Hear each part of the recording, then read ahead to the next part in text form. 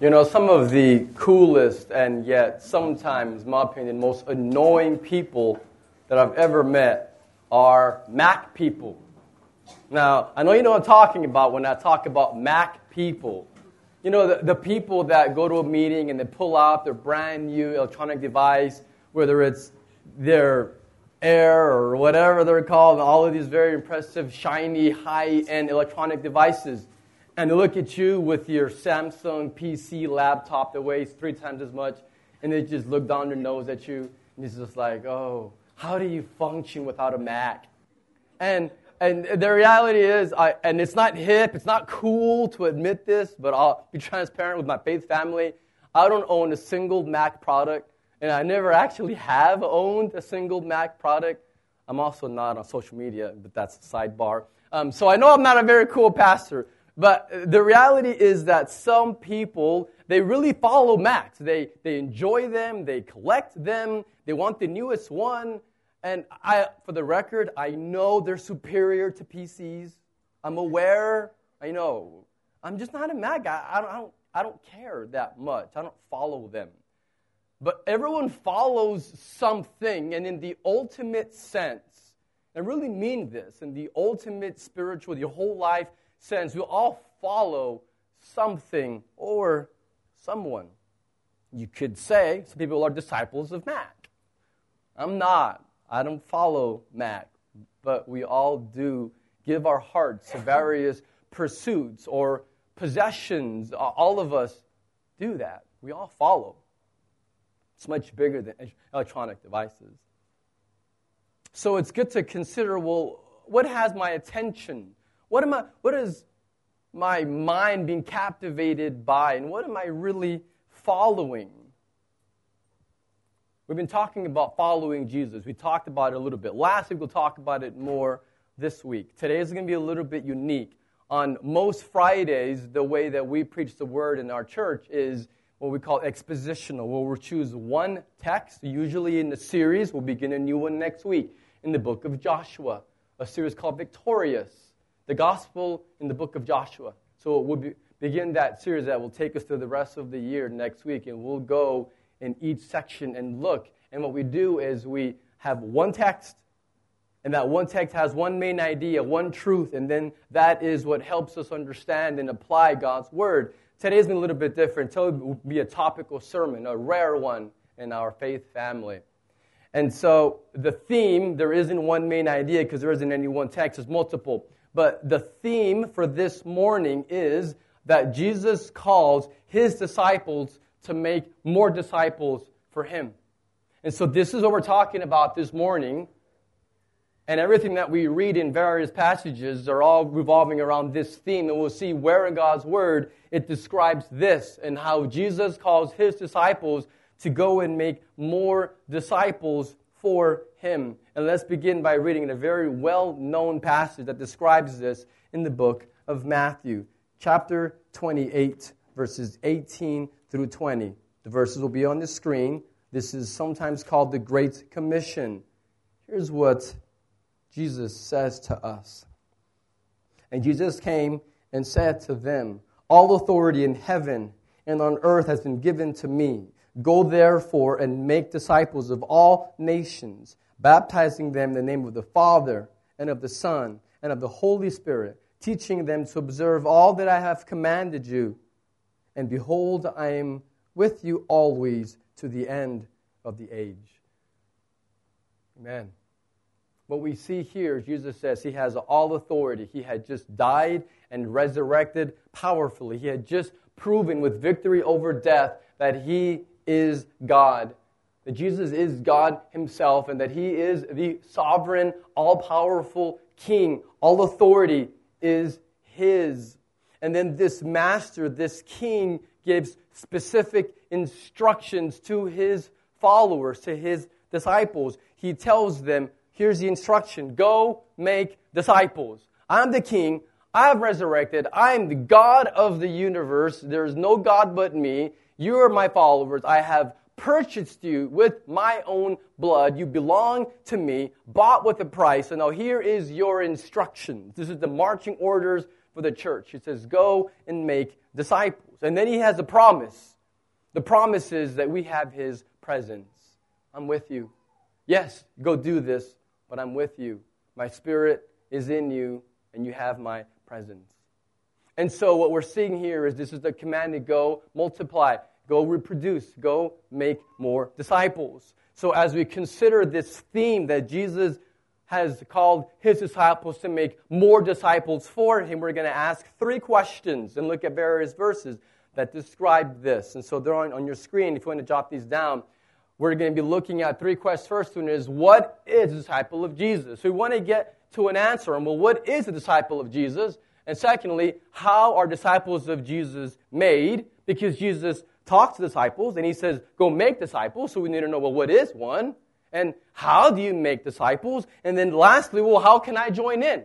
How can you be a part of this mission that our Master has all authority, the resurrected Lord of the universe, our Savior, our love and our desire, Jesus. He calls us to do this. And so we're going to also ask, how do I join in? How can I be a part of this eternal, satisfying, glorious mission?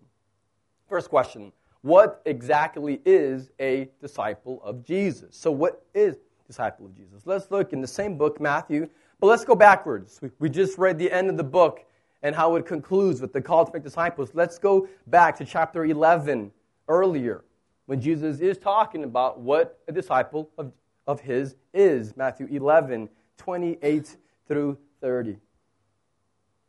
Jesus says, come to me, all who labor and are heavy laden, and I will give you rest. Take my yoke upon you and learn from me, for I am gentle and lowly in heart, and you will find rest for your souls. For my yoke is easy and my burden is light. So much in these verses. Jesus begins saying, come to me. He doesn't say, go follow a religion. He doesn't say, go down this other path.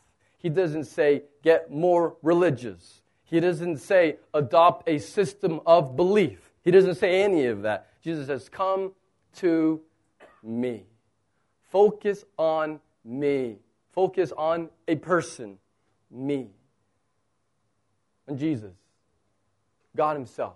He says, focus on me. And he says, learn from me. The word disciple means learner. And so if you want to get to the actual definition of what is a disciple, the word disciple actually means learner. And so which is why Jesus says, come learn from me. He's saying, come sit at my feet and come learn. Let me teach you. Come focus on me. He's inviting people to a relationship, not to a religion, into a personal relationship. Come enjoy me. Come know me, and I will teach you. Come learn from me. Come be my disciple. And he says, take my yoke upon you. A burden. A yoke was a piece of wood that was used on the back of an ox that would then go plow a field. And so the yoke was necessary to accomplish the purpose of plowing the field. And so he says, put this on. And so there's this burden that we have when we follow Jesus. He says, take my yoke. So there's a burden. He uses the word even burden in the text. But he says, my burden, he says, is light and gives us rest. Our souls find rest only in following Jesus. So yes, there is a cost. Yes, there is a burden to discipleship, to following Jesus. And we're told repeatedly to count the cost. We looked at that last week. And yet, it brings joy. It brings peace. It brings hope and forgiveness and rest for our souls. And so the burden of following Jesus is that you get joy. You get peace. And he says here, I will give you rest. And in him alone do we find rest.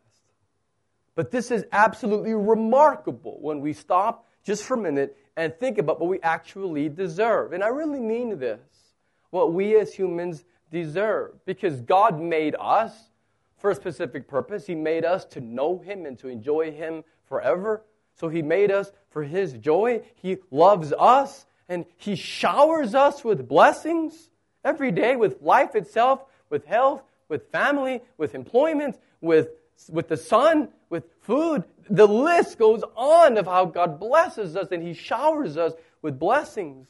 He's forever good to us, and He is faithful to us. He's always faithful to us. And so, because of that, He expects us to be faithful to Him. We were made for Him. And so He says, look, I'm going to bless you overwhelmingly. All I ask is that you be faithful to me. And how do we, you and I, how do we respond to this loving, and glorious, and faithful God? We cheat on Him. He's faithful to us, and we're unfaithful to Him. We run to prostitutes, spiritually speaking. This is what we do. We love other things more than we love Jesus. We're unfaithful to Him. So He's faithful to us, and we run away, and we give our hearts to other things that we would love. And then we try to rob God of His glory as we want to fuel our own pride. And so what does God do to sinners like you and me? He sent His Son. And then Jesus endured your shame. He endured our guilt. And the Father took the record of your debt, the record of your sin, and He nailed it through the hands of Jesus onto a cross. What we deserved, the condemnation that we earned, we deserve, Jesus endured for you, for me, to display God's glory, to redeem a sinful, corrupt people, that He will then send His Spirit to indwell and to radically transform into people that now love Him and by His grace are faithful to Him. And so totally depraved humans like us that then become saints who worship Jesus is absolutely remarkable, supernatural, and it's the work of God. And Jesus did it all. And so how must we respond to this good news that Jesus came and endured our shame on the cross and resurrected powerfully? How must we respond to this? Well, Mark chapter 1, verse 15 tells us how we should respond. And Jesus saying, the time is fulfilled. The kingdom of God is at hand. Repent and believe in the gospel. And so in order to be a follower of Jesus, someone must repent, turn away from their sin with their whole heart, and trust in Jesus with His finished work on the cross, that which we cannot earn, that which we do not deserve. And Jesus did it, and we respond to Him with complete trust and repentance. And then what happens? Well, if you look at Mark 1:15, we don't have time this morning, it'll be way too long. But that next paragraph, Mark 1:16, the very next verse, guess what Jesus does? He goes to fishermen and He says, come, follow me. So He's saying, if you want to come follow me, you first have to repent and believe with all your heart in me. And what happened? These fishermen, they left everything. They abandoned their family, their careers, their companies, everything that was familiar to them. They left it all. And church history tells us that all of them died for Jesus. The only exception being John, who was exiled, who suffered tremendously even though he wasn't martyred. All the others were killed for Jesus. They suffered greatly. Why? Because Jesus is worth it. That's why we follow Jesus, because He alone can satisfy. Because we have eternity. We have reward in heaven to wait for. And so there is a reward that's coming, but it's not on this side of heaven. It's after you die and you're resurrected. And then you'll be glorified and you're going to have eternity with Jesus. And what you suffered on this side of heaven is just going to be, as James says, a puff of smoke. That's what this life is. It's so brief. So we live it for Jesus. Because we have an eternity to gain, to live for Him. Because He satisfies us alone. We have joy, rest. And so what if we take these texts and put it all together? What is a disciple of Jesus? The definition on the screens. A disciple of Jesus is a lifelong, committed learner and follower of Jesus. That's what a disciple is. A lifelong, committed learner and follower of Jesus. Someone that has been regenerated, born again of the Spirit of God. A true believer in Jesus. Not a casual Christian, a true Christian. In the sense that they're a follower of Jesus. They've repented, believed, have His Spirit. They're born again. That is a disciple. And it's a lifelong and it's an eternal thing. But we are committed to Him because He is committed to us and He's changed our hearts. We love Him. I'm going to follow Him wherever He leads, whatever the cost, because He's worth it. And so as a church, our desire is not to fill seats. And in the Emers Park Zoo, we need a few more of them. But that's not our goal. Our desire here as a church is to see boys and girls and to see men and women truly follow Jesus, to take on His character, to savor the goodness of Jesus. What we want most is to glorify God by making and developing disciples. To people that are white-hot worshipers of Jesus, that are on fire for Him, that love Jesus, following Him. That's what we want. Mature disciples. So that's what disciple is. Second question, as we go in this progression. How are disciples of Jesus made? How does that actually happen? So we've seen the end result, but what is the process for how we become disciples? Well, let's look in the book of Acts. Now, the whole book is incredible and describes this, but we'll focus briefly, a few select verses in the first 2 chapters that helps us to see how disciples of Jesus are actually made. And so, Acts 1, verse 8, the very beginning of the book. This is Jesus speaking after His resurrection, right before He ascends to the Father. Jesus says, "But you will receive power when the Holy Spirit has come upon you, and you'll be my witnesses in Jerusalem and all of Judea and Samaria and to the end of the earth." So Jesus is making a promise. You will do this. You will be my witnesses. You will go proclaim the gospel. And I'm going to give you power. I'm going to help you to do this. You can't do it on your own. This is Jesus' mission. He came to seek and save the lost. He came to accomplish the redemption. But then He entrusts it to us to go and to tell others. And He says, you're not doing it alone. He promised Matthew 28, I'll be with you. Here He says, how? My Spirit's going to come upon you, and He will empower you. And what happens in the very next chapter? The Spirit comes with power. He indwells believers. And what do? They start telling others about Jesus.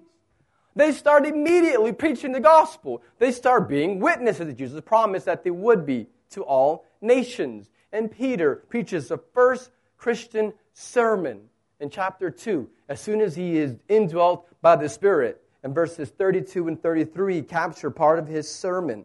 And here's what he says. This Jesus God raised up, and of that we are witnesses. Being therefore exalted at the right hand of God, and having received from the Father the promise of the Holy Spirit, He has poured out this that you yourselves are seeing and hearing. And so Jesus died on the cross for our sins, was resurrected, and now He has poured out His Spirit on believers, and now He is preaching. And in verse 36, He continues, let all the house of Israel therefore know for certain that God has made Him, Jesus, both Lord and Christ. This Jesus whom you crucified. He is the promised Messiah, the promised Christ of God. And He is the rightful heir to the throne. It says that He is Lord. He is the King. He has all authority, as we saw in Matthew 28. Verses 37 and 38, He continues preaching. And He says, now when they heard this, they were cut to the heart and said to Peter and the rest of the apostles, brothers, what shall we do? And Peter said to them, repent and be baptized, every one of you, in the name of Jesus Christ for the forgiveness of sins, and you will receive the gift of the Holy Spirit. And so in this sermon, He's describing how we're condemned sinners, and Jesus died on the cross in our place. And then They understood this for the first time, that they're sinners, and that Jesus is the King, and that He died in their place and was powerfully resurrected, and He's the King who demands obedience. And then for the first time, when they were looking upon the holiness of Jesus and His indescribable power in the resurrection, now the Holy Spirit convicts them.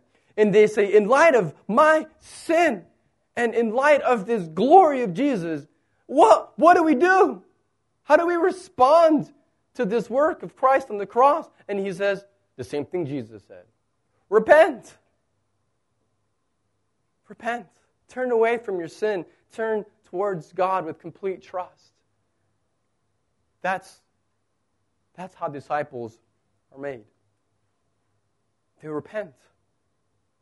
They trust in Jesus. And now you have someone that is a follower of Jesus. Their lives are transformed. As we saw, they had gifted the Holy Spirit. They're indwelt. Now they have the power to live a victorious life.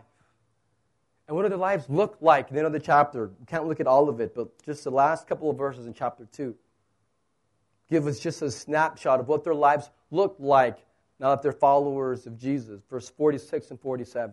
And day by day, attending the temple together and breaking bread in their homes, they received their food with glad and generous hearts, praising God and having favor with all the people.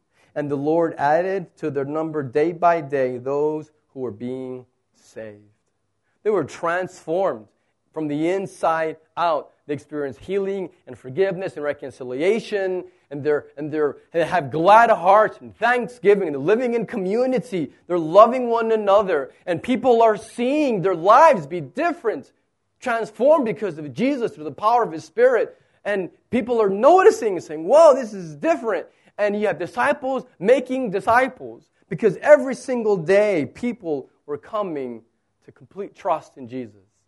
So you have people repenting and believing every day because of how these early disciples were living their lives with absolute transformation.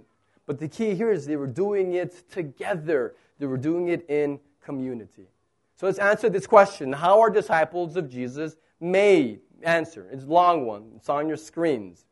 The Holy Spirit empowers disciples to make new disciples by proclaiming the gospel in community. So it's kind of a long answer, but it's capturing how we make disciples. The Holy Spirit has to begin the process. The Holy Spirit has to empower, as Jesus told us. And so the Holy Spirit empowers disciples like us to make new disciples by proclaiming the gospel. And we do it together in community. And so the only way to experience lasting joy and forgiveness and rest, true rest for our souls, is to hear the good news of Jesus, that He's paid the price. He's the King. And then we respond with faith and repentance. That is how disciples are made, and we're the ones that do this. Now I'm going to get a little bit sneaky and throw in another question in there. Think of it like question 2B, all right? This is not the third question yet, but it's connected on the second one. So question 2B is, so how are disciples of Jesus developed? So we're asking, how are disciples of Jesus made? And they're made whenever they hear the gospel and they repent, express their trust in Jesus with us telling them. Well, then how do they grow? How are disciples then developed? Well, by the way, it's the same answer. The Holy Spirit empowers disciples to develop existing disciples by proclaiming the gospel in community. It's the same answer. If someone is far from God, they're not following Jesus, they're spiritually lost, they have no rest in their soul, what does that person need most? They need the gospel. They need Jesus. But if you have a believer that is trying to follow Jesus, how does that disciple grow and reach maturity in Jesus? The gospel. Same answer. Same. The same gospel that saves is the same gospel that then sanctifies. It's the same. It's focusing on Jesus. So the same gospel that brings people to complete trust in Jesus is the same gospel that then grows existing believers to maturity in Christ. We focus on Jesus. We focus on His gospel of grace. And so we must daily, as followers of Jesus, we must daily spend time abiding in Christ, as He describes in John 15. Abide in me. We must abide in Jesus. Every day, abide means to continue. Continuing in Jesus. Every day, meditating on the cross. You see, as people that know Jesus, and I would pray all of you are, I don't know that to be a fact. I don't know that everyone in here is truly a follower of Jesus. But if you're not, then today, you can repent. You can place complete trust in Jesus, and you can experience rest for your soul. But even those of us that are disciples, we have to go back to the cross every single day. Well, why do I say that? Because we begin our journey following Jesus with Christ, but then we grow deeper in Christ with the gospel, and then we go deeper into the gospel. So we never get past the gospel. It's not like you say, oh, okay, I already received Christ. Now I'm going on to more important things. No, there's nothing more important. We simply go deeper. And the more that we focus on the love and the mercy that we saw at the cross and meditate on that and on the glory of God, the more our hearts will change. When we forget what Jesus did for us, and it's easy to forget because life is busy, the more we forget, the more our lives won't reflect His character. And so we spend time with Christ as we remember what He did for us every day on the cross. Now, some people will say, well, I focus on evangelism. And so they'll say, well, what I focus on as a follower of Jesus is on sharing the love of God with those who don't know Him. Now, that's not a bad thing. That's a good thing to do. Others will say, well, I focus on discipleship. And so I don't really focus on evangelism. I focus more on discipleship. I focus on helping believers to mature more in their faith. And so I engage in more discipleship-type ministries. Jesus never told us to separate evangelism from discipleship. That's not in the Bible. It's not there. The Great Commission and everything Jesus told us is about being centered upon Him and being centered upon His gospel. And so we're called to be gospel-centered, not evangelism or discipleship-centered. We're supposed to be, as Jesus describes to us, focus upon Him and on His gospel. Because again, the same gospel that saves also sanctifies. So you focus on Jesus every day. And you know what's going to happen? You will more naturally, out of the overflow, you're going to be sharing your faith with those who don't know Him. And you will naturally desire to grow spiritually and to help others also grow as they follow Jesus. And so we will make and develop disciples as we focus upon Christ and His gospel. And so how are disciples both made and developed? Full question there. Is the Holy Spirit empowers disciples to make more disciples by proclaiming the gospel in community. It has to be done in community. We follow Jesus together. And so, if you want to think of it this way, we accomplish this mission in community, but you can't do it alone. So discipleship is gospel-centered and community-shaped. So, again, discipleship really is both. It's both gospel-centered and community-shaped. It has to be done together. And by the way, that's how Jesus did it. Jesus both made new disciples, but then He developed them by focusing on them individually in community. And so He was sharing them. He was teaching His disciples.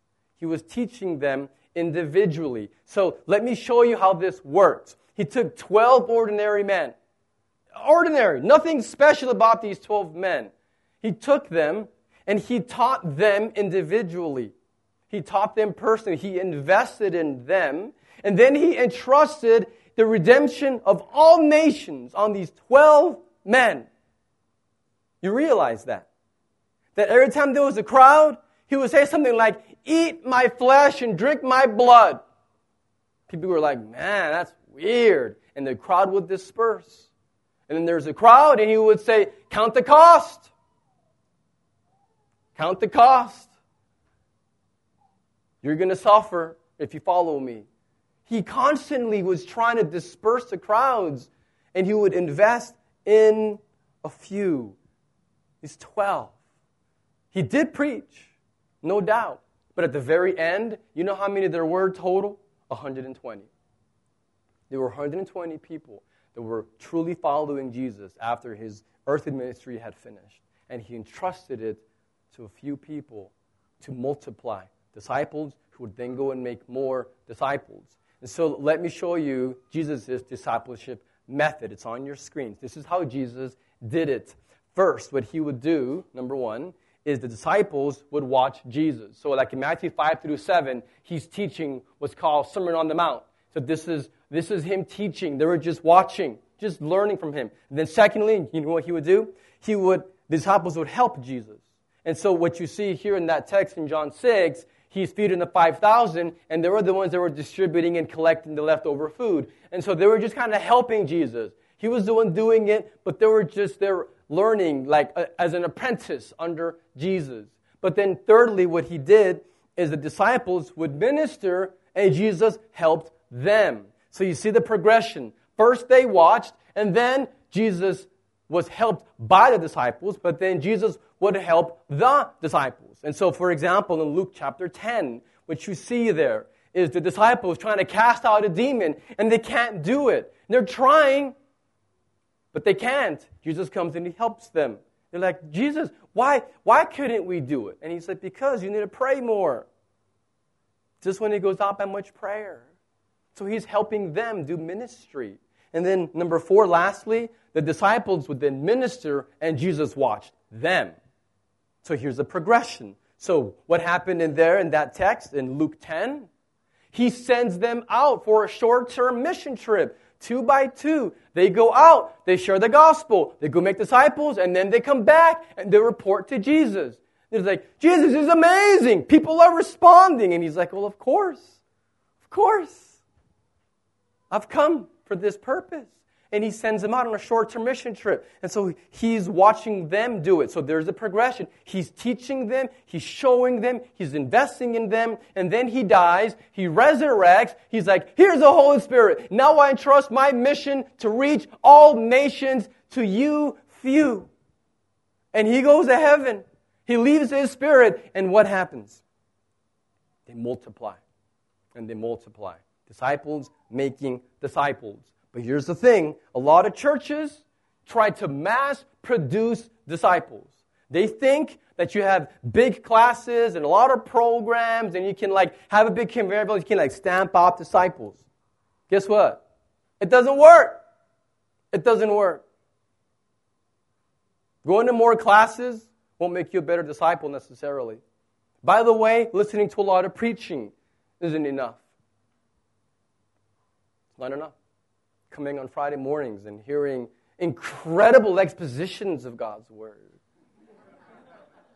Or not. I don't care how amazing or how horrible, whether you love or endure my preaching, it's not enough. You need more.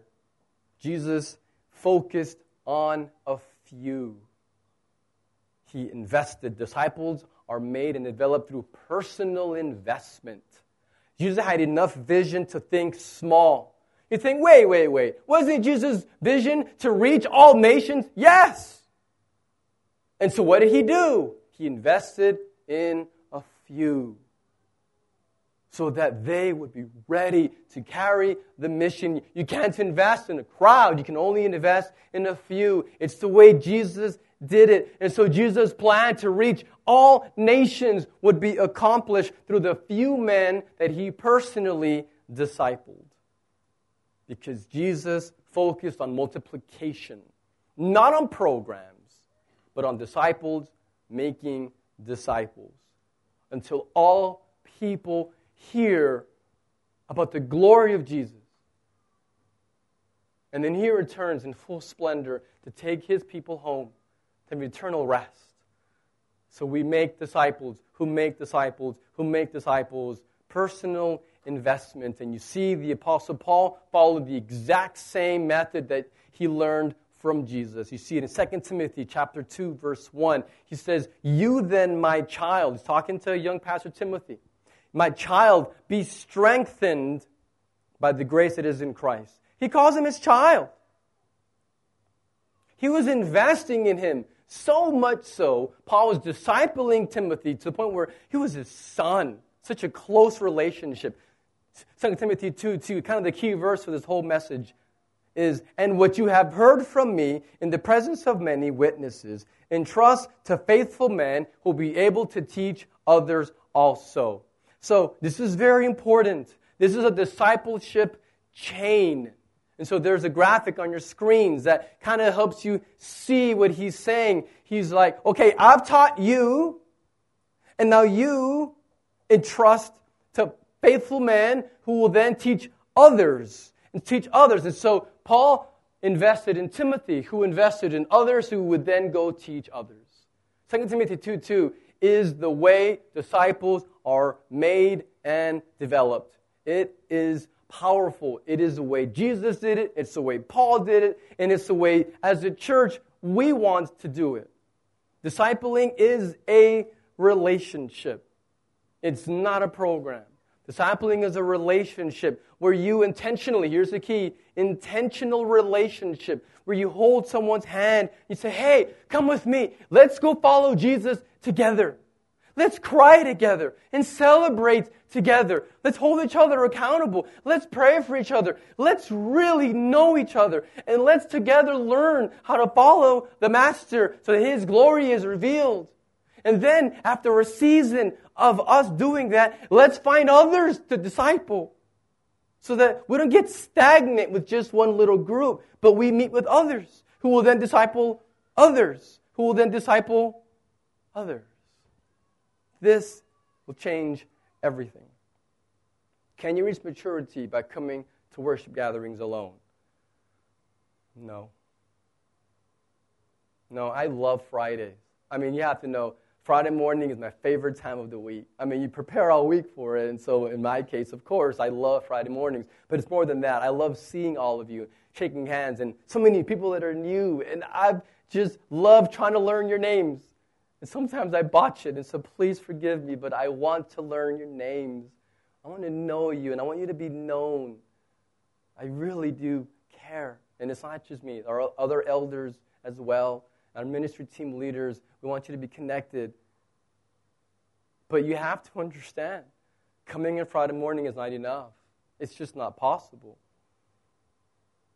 So the first question is, what is a disciple of Jesus? A lifelong committed learner, follower of Jesus. And how are disciples made and developed? With the gospel, in community, highly relational. Last question, how can I join?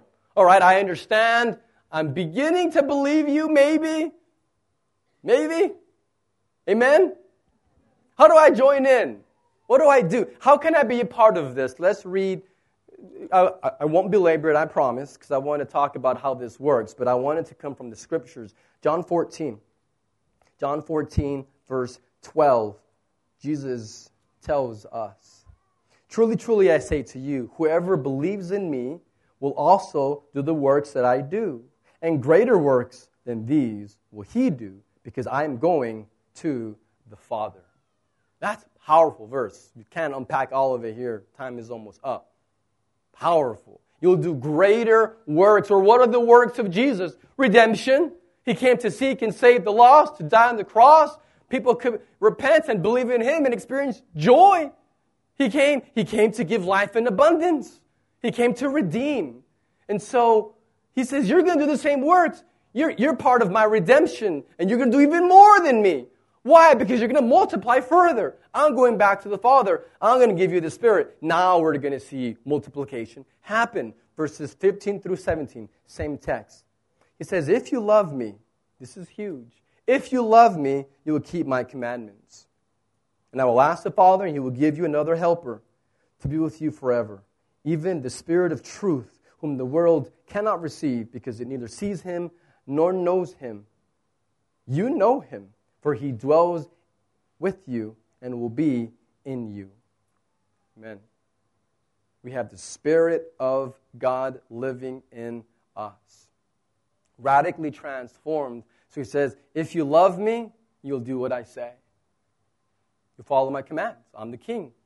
And then Luke 6:46, he says the same thing. Why do you call me Lord, Lord, and not do what I tell you? It's not enough to just hear and pretend like you're going to do it. You have to actually do it. Like me, just 2 days ago. I was working, and my wife says, hey, I have to run some errands. And so can you please, in the next hour or so, can you go to the freezer and take out some chicken and put it in the sink so it'll thaw out in time for dinner? I was like, yeah, sure. Yeah, no problem. I heard what she said, but guess what happened? I forgot. I didn't take out the chicken.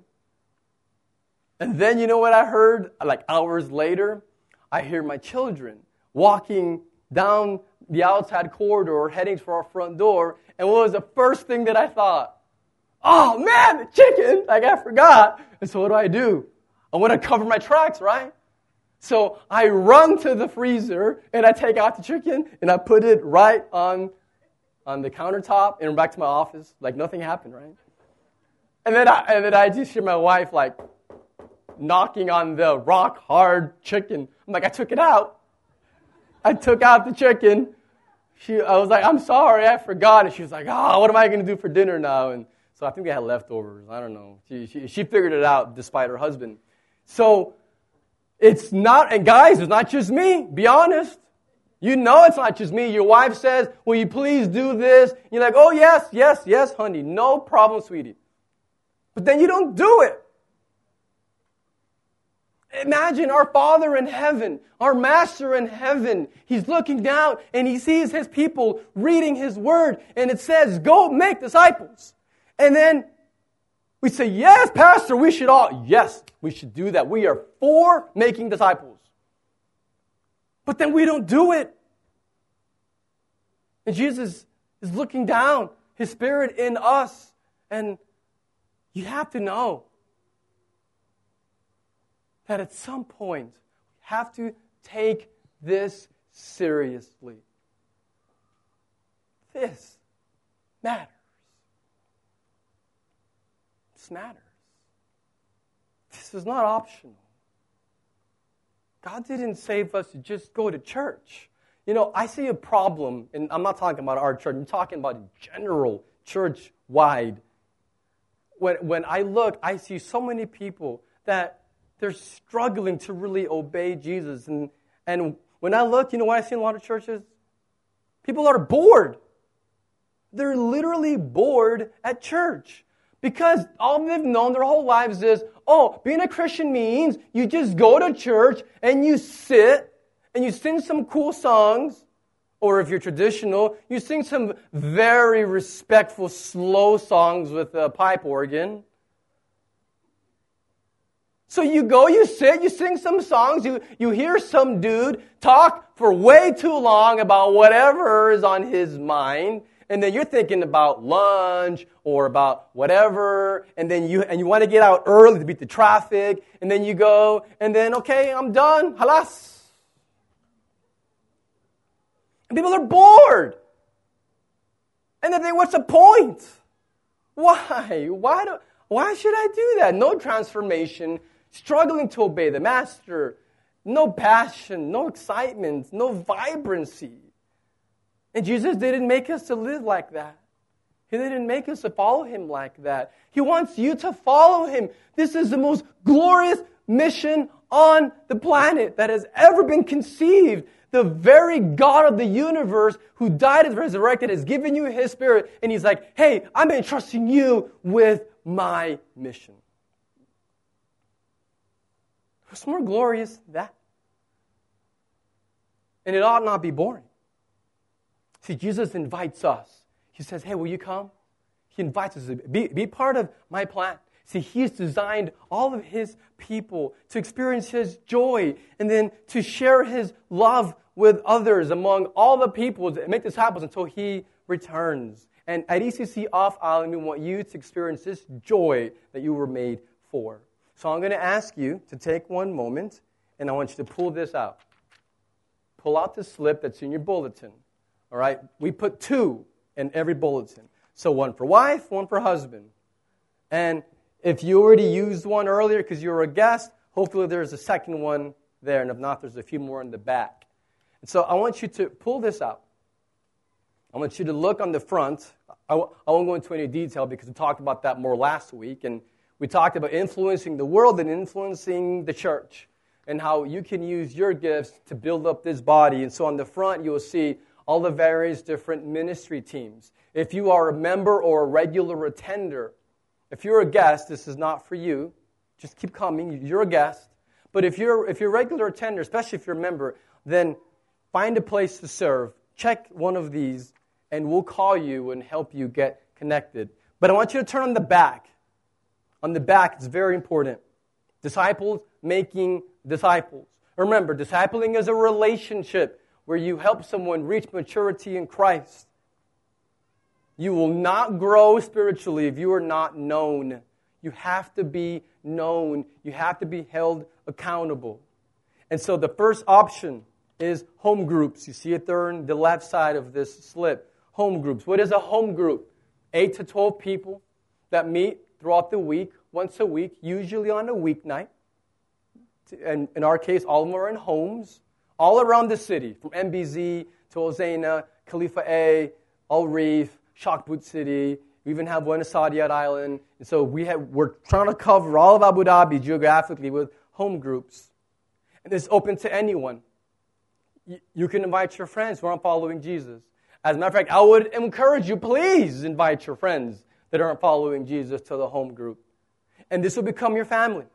You will celebrate and you will cry together. You'll study the Word, but even beyond that, you'll really be sharing life and doing life together. It's a primary way that we want to care for the flock and that you're going to have community is in the home group. So if you don't have a home group, I can tell you this right now, you're following Jesus for the most part alone. You need people with you. And because we love you, we want what's best for you, we're saying join the home group. For your own blessing, join one. And for all those members and that are regular attenders, this is an expectation in our church that you would join a home group. But there's a second option for community on the right side called a discipleship group. Now you're like, well, what's the difference? Well, they're both similar in that it's community, highly relational.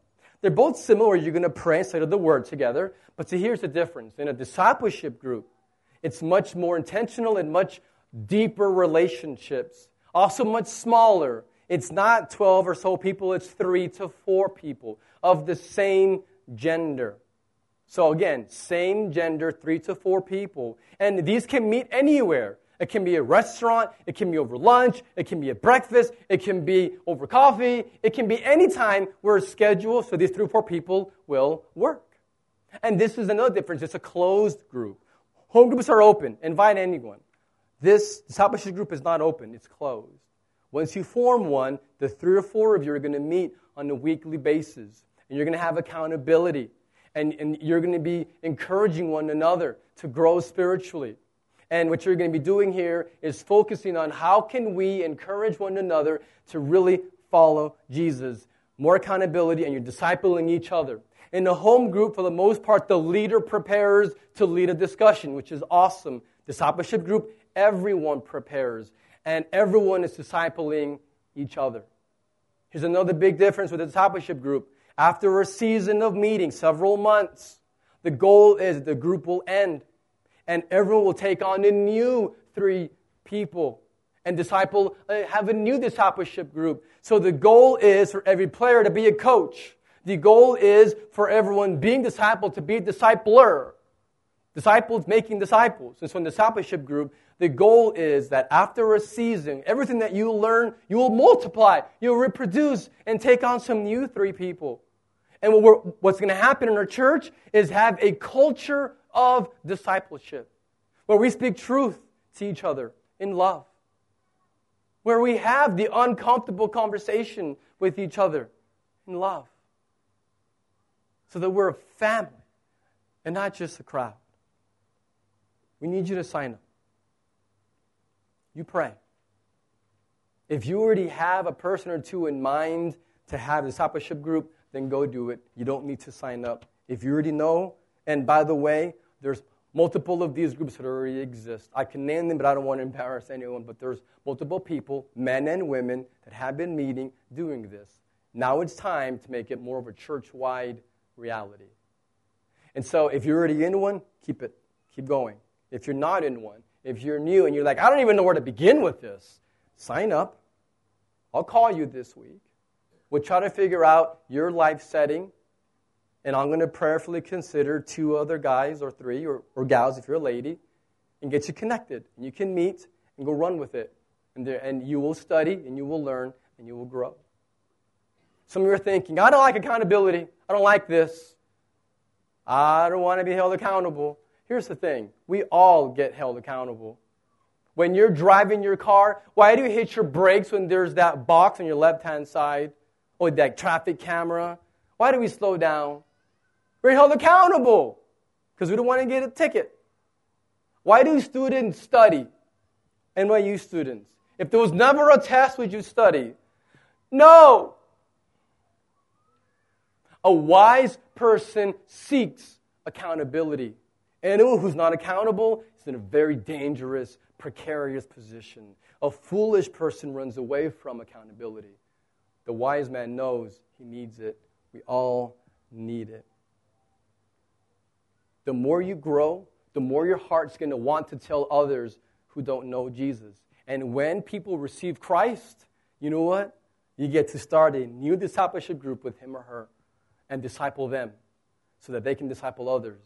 And as people come to faith, they will be discipled so that they will become lifelong, committed learners, followers of Jesus.